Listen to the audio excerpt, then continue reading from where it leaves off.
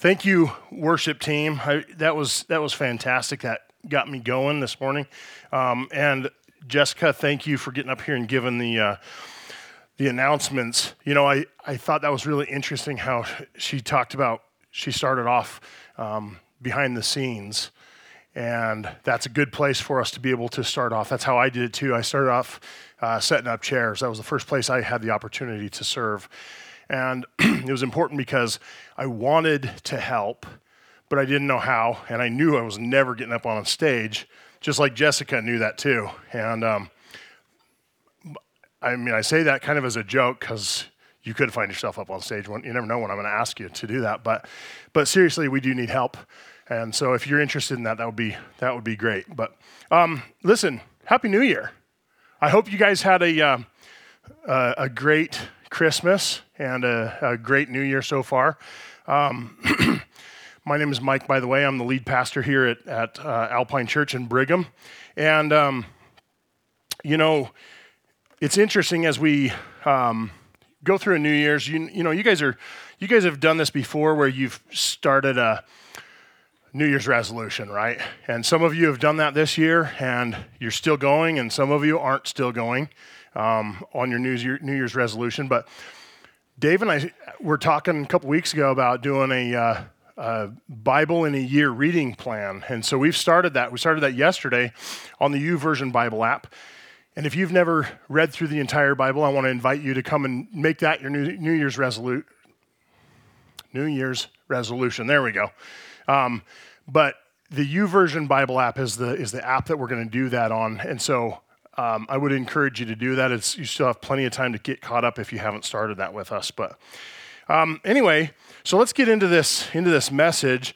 Today, this is the first week of this new sermon series called the Trinity, right? And this is a very common question that comes up in ministry, especially here locally, because the Trinity is hard to understand. It simply is. In fact, I will go a step further and I'll say that it is impossible for us to fully understand the Trinity, but that doesn't mean that we should shy away from learning about it, because although we will never fully understand the idea, God did give us plenty of information to be able to be comfortable with it, and more importantly, to believe it.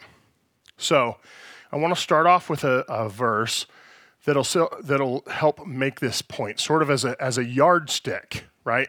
And that is Deuteronomy 29:29 that says, "The Lord our God has secrets known to no one. We are not accountable for them, but we and our children are accountable forever for all that he has revealed to us, so that we may obey all the terms of these instructions." Now, the reason why I included that in here is because I want to make 2 points here as we get going. One, there are simply things about God and things known by God that we cannot understand. And that's okay, right? That's a good place to understand that there are some things we will never fully be able to understand. But the second point here is that we and our children are accountable, right? That means that we must take a position on it, and we need to be able to explain and teach other people the things that God does tell us. Now, this idea of the Trinity can be a real stumbling block for people who may have missed a critical dynamic of God's nature. And so we're going to dig into this mystery both today and through this series. And I think that we're going to see ample proof for the concept to be taught and believed. But we'll also dive into important points about God's nature and his character, both helping us to know him better and continuing that relationship with him. So as I get into the first point here is this. The Trinity, explained, is there is one God who exists eternally in three persons. It's kind of a tough thing to wrap your head around. Now, over the years, I've heard several attempts to use analogies to sort of explain the Trinity, and you know, at times they've been helpful. Maybe you've heard some of these. One, I heard the Trinity described as an egg, right? You have one egg, but it's got three distinct parts: the yolk, the white, and the shell, right? Each of those parts has a distinctly different characteristic, but you need all of them to make up the egg. Or water. The chemical makeup is the same, but it can exist as a steam, liquid, or ice, right? So, I mean, you can kind of see how maybe you're able to at least get an idea of this concept. Or here's a more personal idea. I am a son, I'm a husband, and I'm a father, but I'm all Mike, right? Now, my relationship as a son is different than my relationship as a father, right? I interact with my wife differently than I do with my son or with my dad. But I have three roles there, and yet all of them are me, okay? Now, none of these analogies really fully encapsulate the character of God or how the three distinct parts relate to each other. So you see, the biblical doctrine of the Trinity is hard to understand, and that's why we're calling this a mystery. But although it's hard to understand, it isn't hard to define. See, from the Old Testament onward, the Bible clearly teaches that there is only one God. Yet the early Christians heard Jesus claim to be God. They saw him do miracles. They heard him forgive people's sins, which only God can do. They heard him identify himself with the God of the Old Testament. And ultimately, they heard him claim to be God. And then they saw him raised back to life from the dead in a glorified body, obviously something that certainly no human can do on their own. So the early Christians heard this spoken of often. In fact, in John 1:1, it says, "In the beginning, the Word already existed. The Word was with God, and the Word was God. He existed in the beginning with God. God created everything through him, and nothing was created except through him." And then just 11 verses later, it clarifies who the Word is. In verse 14, it says, "So the Word became human and made his home among us. He was full of unfailing love and faithfulness." And then a couple verses later goes on and names him. It explains it's Jesus Christ.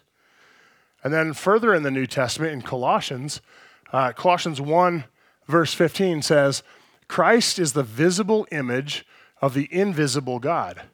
He existed before anything was created and is supreme over all creation. For through him, God created everything in the heavenly realms and on earth. He made the things we can see and the things we can't see." See, there's a concept of eternality here, right? He existed before anything was created. But then it also talks about, he made the things that we can't see, explaining again that there are things about the world that we simply can't see and can't fully understand. So the early Christians, they heard this spoken of often, and they experienced the presence and the power of the Holy Spirit. So God's people had to figure out how to maintain this idea, this understanding of the oneness of God that they had come to understand, while also holding equally to the deity of the Son and of the Spirit. Now, this didn't happen overnight. These guys wrestled with this just like we can do. But all the basic ingredients were there in the Bible from day one.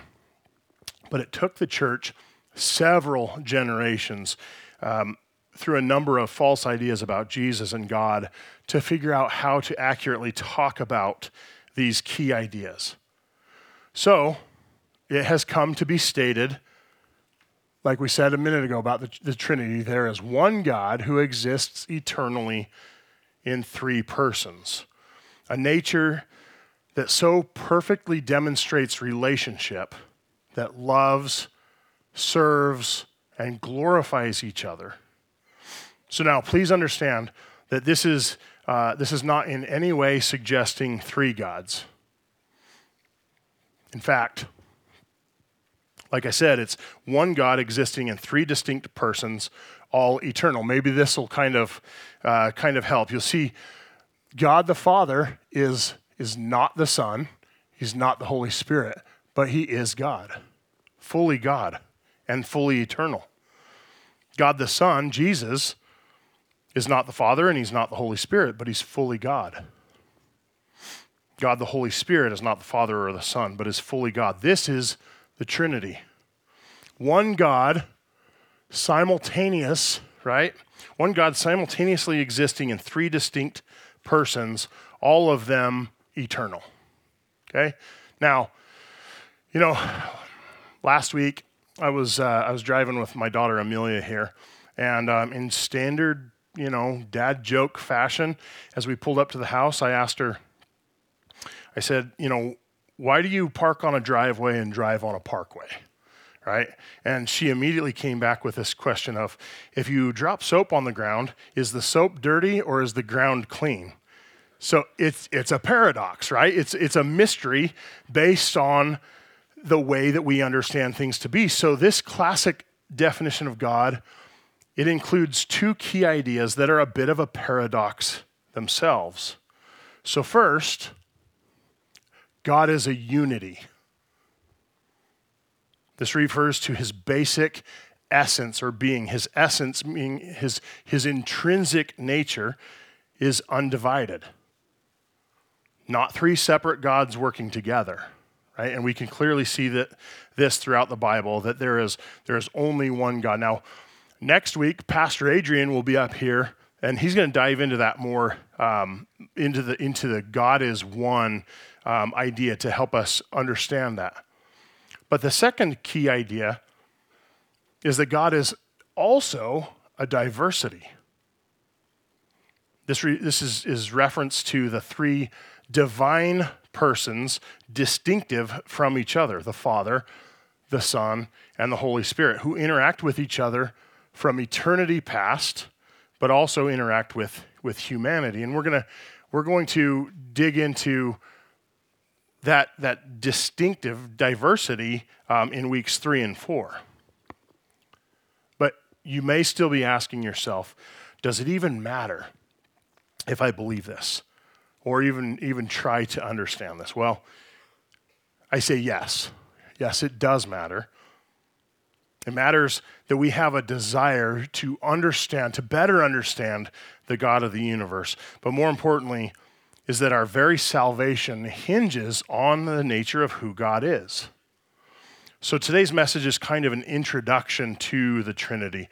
The goal being that you can articulate the biblical doctrine of the Trinity. So, let's say this together. There is one God who exists eternally in three persons. That's the way to explain it. Okay? There is one God who exists eternally in three persons. And again, with this series, what we're hoping is that you will understand why we say that and see how the Bible backs up this mysterious word. So please plan on joining us through this whole series. But this brings us to our second point, which is, even though the word Trinity isn't in the Bible, the idea of God being three in one is found, throughout its pages. Now, the truth is, a lot of people will pump the brakes right here and claim that the Bible doesn't use the word Trinity, so the idea must be man-made. But the word Trinity is simply the word Trinity, or Trinitas in Latin, is a combining of two other Latin words, unitas, meaning unity, and trios, meaning three. And the concept of a unity of three is prevalent throughout the Bible from the very beginning even. In Genesis chapter 1, verse 1 and 2, it says, "In the beginning, God created the heavens and the earth. The earth was formless and empty, and darkness covered the deep waters. And the Spirit of God was hovering over the surface of the waters." The Spirit of God was there at the very, very beginning. And then later on in the chapter, it said, "Then God said, let us make human beings in our image to be like us." So one, it says in our image, so it's plural. There's a plurality there. But remember what we just read in Colossians. Christ is the visible image of the invisible God. He's in our image, right? So when we jump to the New Testament, though, we'll see that Jesus refers to the Trinity in several places. For example, in Matthew 28, it says, "Therefore go and make disciples of all the nations, baptizing them in the name of the Father and the Son and the Holy Spirit." Now, immediately before this verse, Jesus is telling the disciples that he has been given all authority in heaven and earth. So in mentioning them all together, he's referencing each of their roles in the Godhead. And later, the Apostle Paul refers to the Trinity in several places as well. Here's one right here in 2 Corinthians 13. "May the grace of the Lord Jesus Christ, the love of God, and the fellowship of the Holy Spirit be with you all." And again, by referencing each of them as he talks about God, he's acknowledging this unity of the three. Same thing with the Apostle Peter. In 1 Peter 1, verse 2, it says, "God the Father knew you and chose you long ago, and his Spirit has made you holy. As a result, you have obeyed him and have been cleansed by the blood of Jesus Christ. May God give you more and more grace and peace." See, the Father chooses us. The Spirit makes us holy. Jesus cleanses our sins by his sacrifice on the cross. Both Paul and Peter are very intentional here about mentioning all three persons as they speak about God. And just like these examples, the concept of the Trinity is all over the Bible. It's interwoven throughout because God wanted us to see glimpses of his nature. And he wanted us to be able to really get to know his character. And as we get to know his character, we'll better understand the third point here, which is God's nature is a mystery to us because God is fundamentally different from us. So to accept the idea of the Trinity, you have to get comfortable with the idea that God is radically different than human beings. The biblical word for this is holy. And in Hebrew, that word means to be set apart or set apart with a purpose. God's a completely different kind of being than us. In Isaiah 57, I don't think I have a slide for this. I don't. In Isaiah 57, verse 15, it says, "The high and lofty one who lives in eternity, the Holy One says this, I live in a high and holy place." So not only a different place, but infinitely higher than us is his being. God is boundless and we're limited, right? God is the creator and we are the created. God is self-existent and meanwhile we can't exist without him. So think about the difference between you and say, an amoeba. Andy, that's a one-celled organism, just so you know. An amoeba, right? Can you imagine the perspective of the difference that you have from an amoeba? Amoeba, it doesn't understand size. It doesn't understand its relativity to the rest of the world. It doesn't understand music. It doesn't understand any of that. And how much greater are God's ways than ours than us over an amoeba. It's just, it's mind-blowing when you think of how much higher above us God is. But wait, you might say, we're created in God's image, right? I mean, we just read that in Genesis 1. Well, we certainly do reflect a likeness to God. Some of his qualities are mirrored in human beings, like our capacity to love, our capacity to reason, or our ability to communicate. God chose human beings to represent him in the world, but none of that suggests that we are the same kind of being as God, right? The image you see in the mirror reflects you, but it's not an independent human being. It's a reflection of. And this is why God alone is worthy of our worship. You and I are not worthy of that and never will be. In Revelation 4, verse 11, it says, "You are worthy, O Lord our God, to receive glory and honor and power, For you created all things, and they exist because you created what you pleased. That can't be said of you or me, right? So we start with the understanding that God is infinitely greater than us. God is infinite, and I am finite. That means that there will be aspects of his character, of God's nature, that I will simply never be able to grasp. Listen to how it's expressed in Job 11. It says, can you solve the mysteries of God? Can you discover everything about the Almighty? It goes on and says, such knowledge is higher than the heavens, and who are you? It's deeper than the underworld. What do you know? It's humbling. It's humbling, to be sure. And I'm okay with that because God is God and I'm not. In Romans 11, verse 33, it says, oh, how great are God's riches and wisdom and knowledge. How impossible is it for us to understand his decisions and his ways. Guys, when I think about how big and how holy and how awesome God is, and then I remember that he sent his only son to be offered up on the cross as a sacrifice for my sins when he owed me nothing. When I reflect on the infinity, the awesomeness of God, his transcendence, it makes me want to get on my knees in awe and in wonder, like the creatures we read about in Revelation 4. It says, and instantly I was in the Spirit, and I saw a throne in heaven, and someone sitting on it. A few verses later, it says, and around the throne were 4 living beings. Day after day and night after night, they keep on saying, holy, holy, holy is the Lord God, the Almighty, the one who always was, who is, and who is still to come.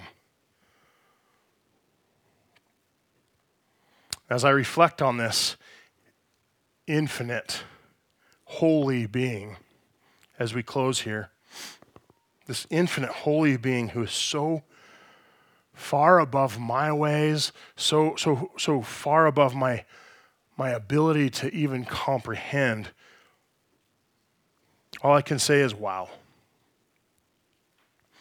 Even though we can never fully grasp his ways, and even though we can't even come close to being able to figure out all of God's secrets, he took the initiative to reveal himself to us.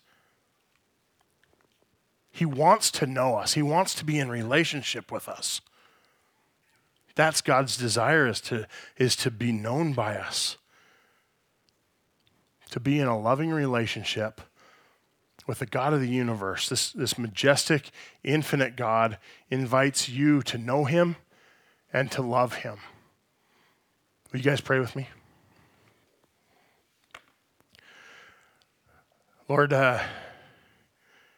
you are so awesome. It's humbling to think about this lesson and then even to speak to you, to think that somebody as small and finite as me has the ability to speak to you, for you to hear my heart, for you to hear the cries of the hearts of everybody in this room is amazing.